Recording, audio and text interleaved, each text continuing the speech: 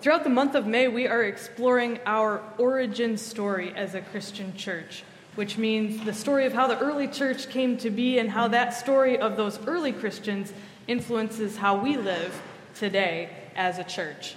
Last week, we spent some time in the first few verses of chapter 2 of Acts, and we heard the story of the Holy Spirit descending upon the disciples, and they all began speaking in different languages and talking with travelers from different places around the world, and it was such an unusual thing that onlookers said, "Are these people drunk?"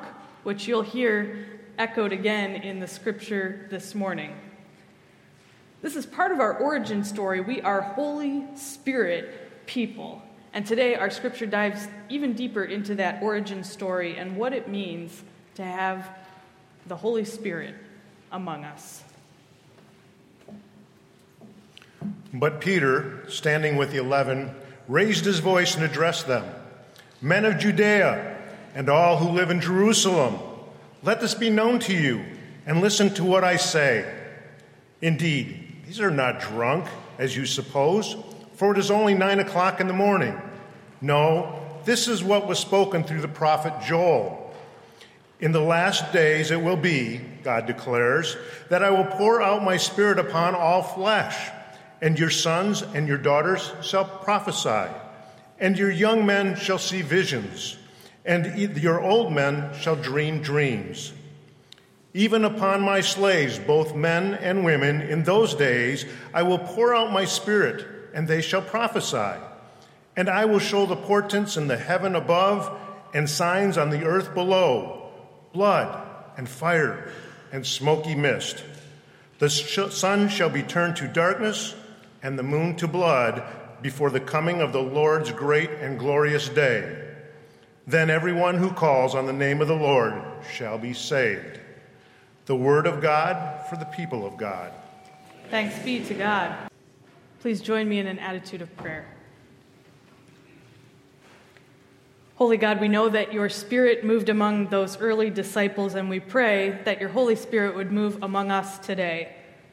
I pray, Lord, that the words of my mouth and the meditations of our hearts would be pleasing and acceptable to you, who are our rock and our Redeemer. Amen.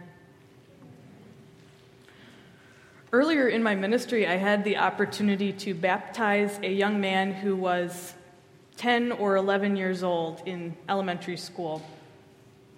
He had not been baptized as a baby, even though he was raised in the church. He did know what baptism was, and he is also very knowledgeable about Jesus and about the gospel. In fact, he read every single day in his Action Bible, which is the Bible in graphic novel form or comic book form. It's like the comic book version of the Bible. I don't know if you've ever heard of this thing, but it is pretty awesome, and it's especially good for kids, but even as an adult, you can get something out of this comic book version of the Bible. And so this young man, he read every day out of this comic book Bible. And he would gladly tell anybody who wanted to know or anybody who would listen about Jesus, about the gospel stories, about these obscure characters from the Old Testament that you and I might have to kind of scratch our head and go, yeah, I guess I remember that one. He knew them all. And so here's this elementary school kid who loves Jesus, who loves talking about faith, who loves reading his Bible, who's not afraid to pray out loud, which some adults struggle with, and yet he has not been baptized. He and I had talked about it a few times, but every time he sort of said, "No, I don't think I'm ready yet." Or he would say, maybe someday. I think he was waiting for the perfect moment. I don't quite know what that moment was, but he was waiting. He was waiting. And so eventually one Sunday, he approached me and he said, "Pastor Megan, I think I'm ready to be baptized." And I said, "Well, that is wonderful. That's fantastic." And I said, "We need to talk a little bit about baptism." And so we talked, and I explained baptism is an outpouring of God's grace. Baptism is being welcomed into the family of Christ. Baptism is a sign of redemption and new life and It's a once-in-a-lifetime kind of experience, and he was so excited. And then I asked him, because I knew that he had been thinking a lot about his baptism before he decided he was ready, I asked him, how would you like to be baptized? And I explained, in general, there were 3 modes of being baptized. The completely informal way of calling these different modes are the sprinkle method, the pour method, and the dunk method. Now, sprinkling is the most common in a United Methodist church like this that has a baptismal font, and typically the pastor will dip their hand into the water. Their hand will have the water in it, and then they'll place the hand on the head of the person who's being baptized. Sometimes, occasionally, a pastor will use a shell or some other kind of vessel to hold the water. Most infant baptisms are done with the sprinkle method because it's just a really practical way to share the water of baptism in a sanctuary setting so that the community of faith can be a part of the baptism. And it's not really about the amount of water that we use anyway, it's about the spirit in which it's received. So that's the sprinkle method of baptism. Now, dunking, of course, is just a really informal way of talking about immersion baptism. You may have seen it on TV, you may have seen one in person, somebody that you love, or perhaps even yourself. There are some churches that have tanks, swimming pools, built in the front of their sanctuary so that when they're ready to have a baptism, the cross moves to the side and the tank comes forward, and whoever's being baptized can jump in the water and be seen by everybody in the congregation. This is a really cool option, but also sometimes difficult in a church setting if you don't have the ability to have a swimming pool in your sanctuary. Although I did visit a church one time in Texas, a United Methodist church, that brought out a trough so that they could baptize people by immersion in their worship service.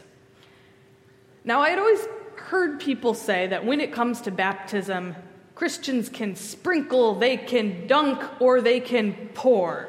And so I dutifully reported to this young kid that pouring was an option for baptism. I had never seen it done before personally, but I'd heard about it, and I assumed, sure, you can sprinkle a little bit of water, you can dunk a person under the water, or you can pour the water. Now, at first, this young man said, I would really like to be immersed for my baptism. And the first plan was to take him out to Lake Erie for his baptism. And that would have been really cool. I was very excited for him. But after talking with his mom and with his grandmother, we identified a couple of problems with this plan, one of them being that the lake was going to be really cold, and that would be a little uncomfortable. The lake also was not extremely clean, so that's another issue. And then also most of the congregation, his church family, would not have been able to be there to witness his baptism, to be part of his baptism. And so that was kind of the final reason that we decided not to do an immersion baptism for him. If we'd gone to the lake, it wouldn't have been able to happen on a Sunday morning as part of the normal worship service, and all these people that he'd grown up with around him in his Christian family would not be able to be part of it. And so he said, I want it to happen during the worship service. In the end, this 10-year-old said to me, I think I want the water for my baptism to be poured. Okay, we're going to pour the water. Now, remember I said I'd never actually seen this happen myself. And so I'm thinking, I got to figure out how to pour the water in the sanctuary. And I ended up getting one of those kiddie pools. You know the type.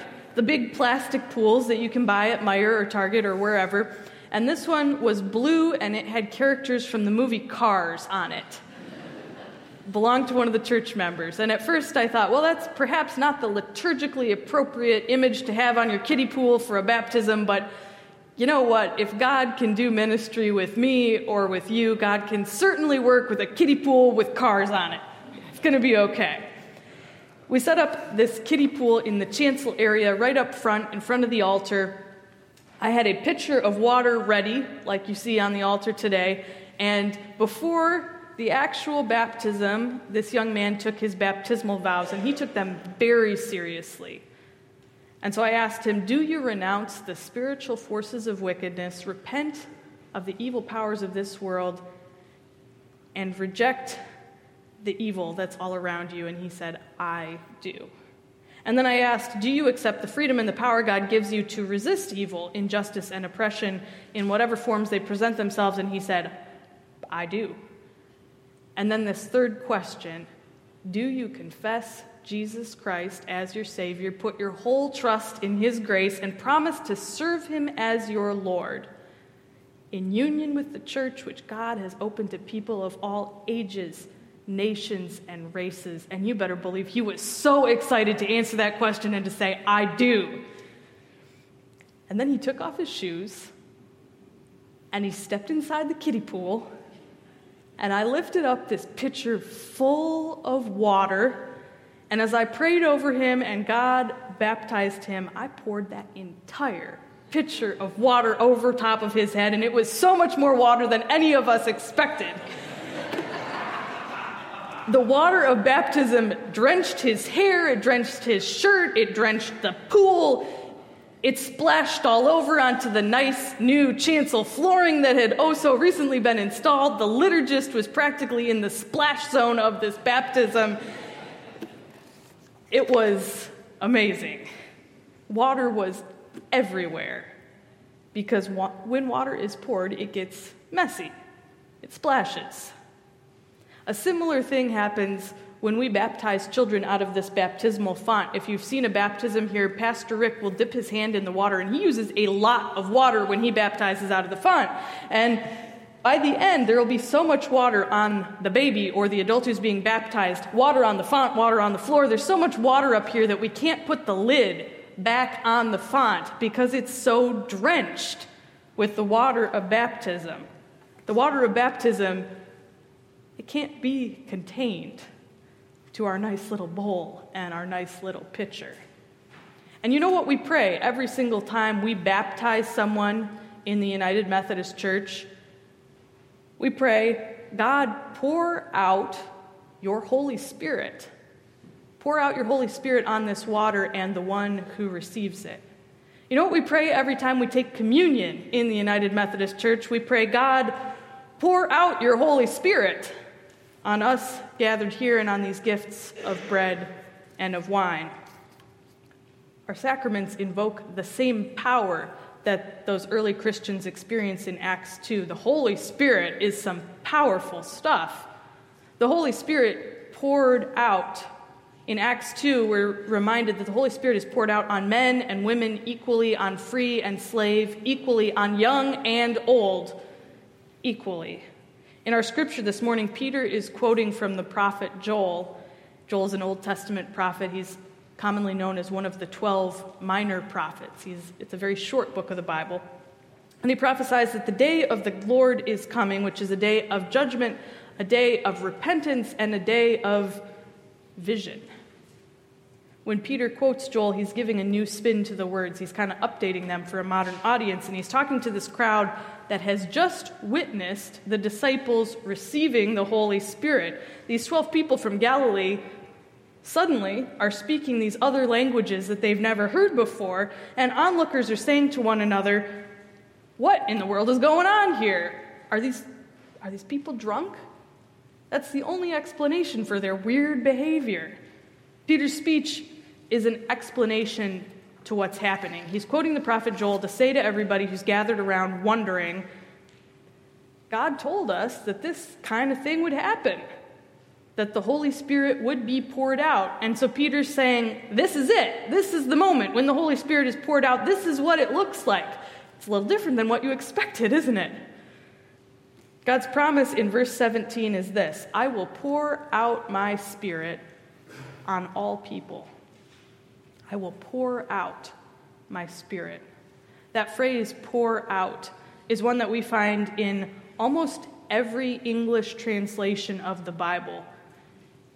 The Bible is translated, of course, this section would be Hebrew from the prophet Joel, and sometimes it's difficult to find an English equivalent to a Hebrew word, and so you might find, if you look in the New Revised Standard Version or the New International Version or the Message or the King James, you might find different ways of translating different phrases because they're trying to get at something that maybe doesn't exist in English.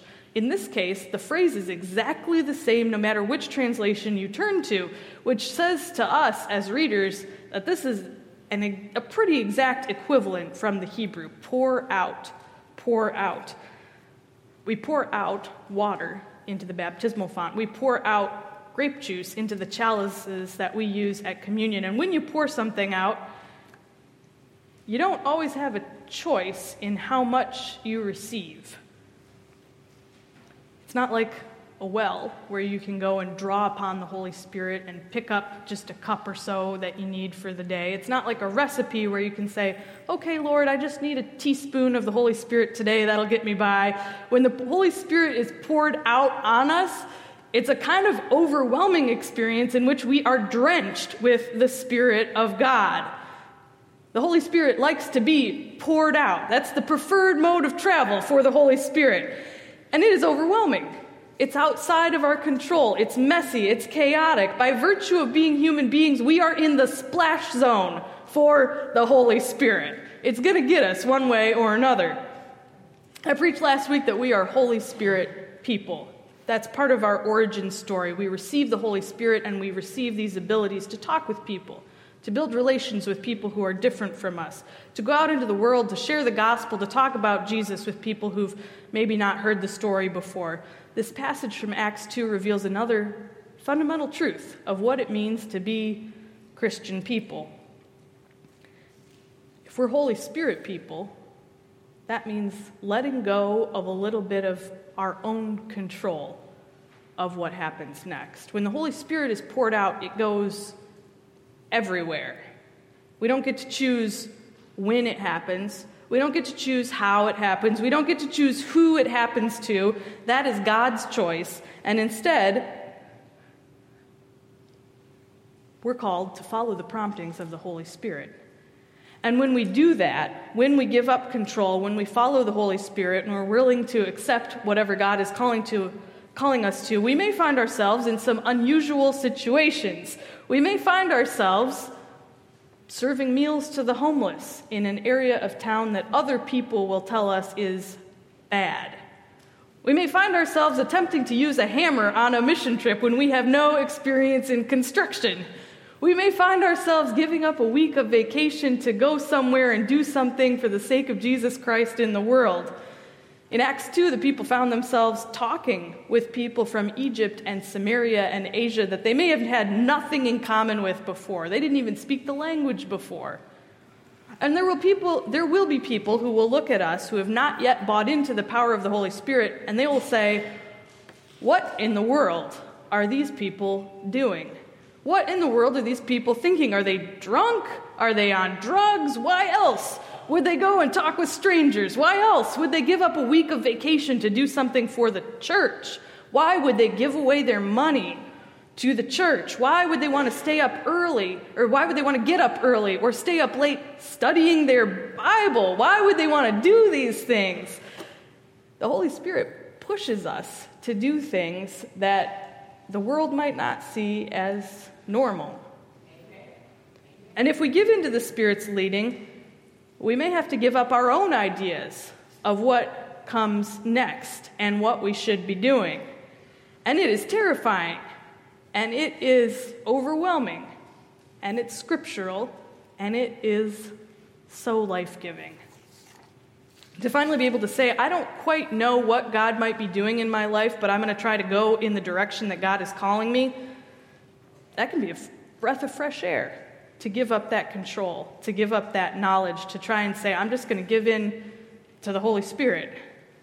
And this is part of who we are as Christians. This is our origin story. This is where we come from. When the Holy Spirit is poured out, we're challenged to let go of that piece of control and let the Spirit flow through us and push us to do those uncomfortable, unusual, unexpected things. The young man that I was able to baptize not so long ago, he was clearly full of the Holy Spirit. He was so energized by talking about God, by praying to God, by singing to God. A little fun side note here. Every Halloween, he would dress up as a biblical character. And every year it was a different character. But of course, all those Old Testament prophets, they have long beards. And so it would look very similar every year, and he would say, "Oh no, Pastor Megan, this year I am Methuselah." It was the coolest thing. You wouldn't expect a kid that young to be able to articulate his faith so clearly. You wouldn't expect a kid that young to be so passionate that he's dressing up on Halloween like Bible characters. And yet, here he is. Some might say he's the future of the church, but in fact, he is the current reality of the church. And if we don't listen to people that are filled with the Holy Spirit like he is, we are missing an opportunity to follow God's call. That's what the scripture from Acts 2 promises to us. The Holy Spirit will be poured out on all people. Your sons and your daughters, they're going to prophesy. Your young people will see visions. Your old people will dream dreams. It's so appropriate that this young man's baptismal water was poured out on top of him because the Holy Spirit was clearly poured out in his life. May we all seek to be these kind of people who have the Holy Spirit poured out on them, that are drenched with the power of the Holy Spirit. May that be so for us and for this church. I'd like to end with a word of prayer, if you'll pray with me. Lord of visions and prophecy, pour out your Holy Spirit on us today, that we may see visions of the kind of world that you desire.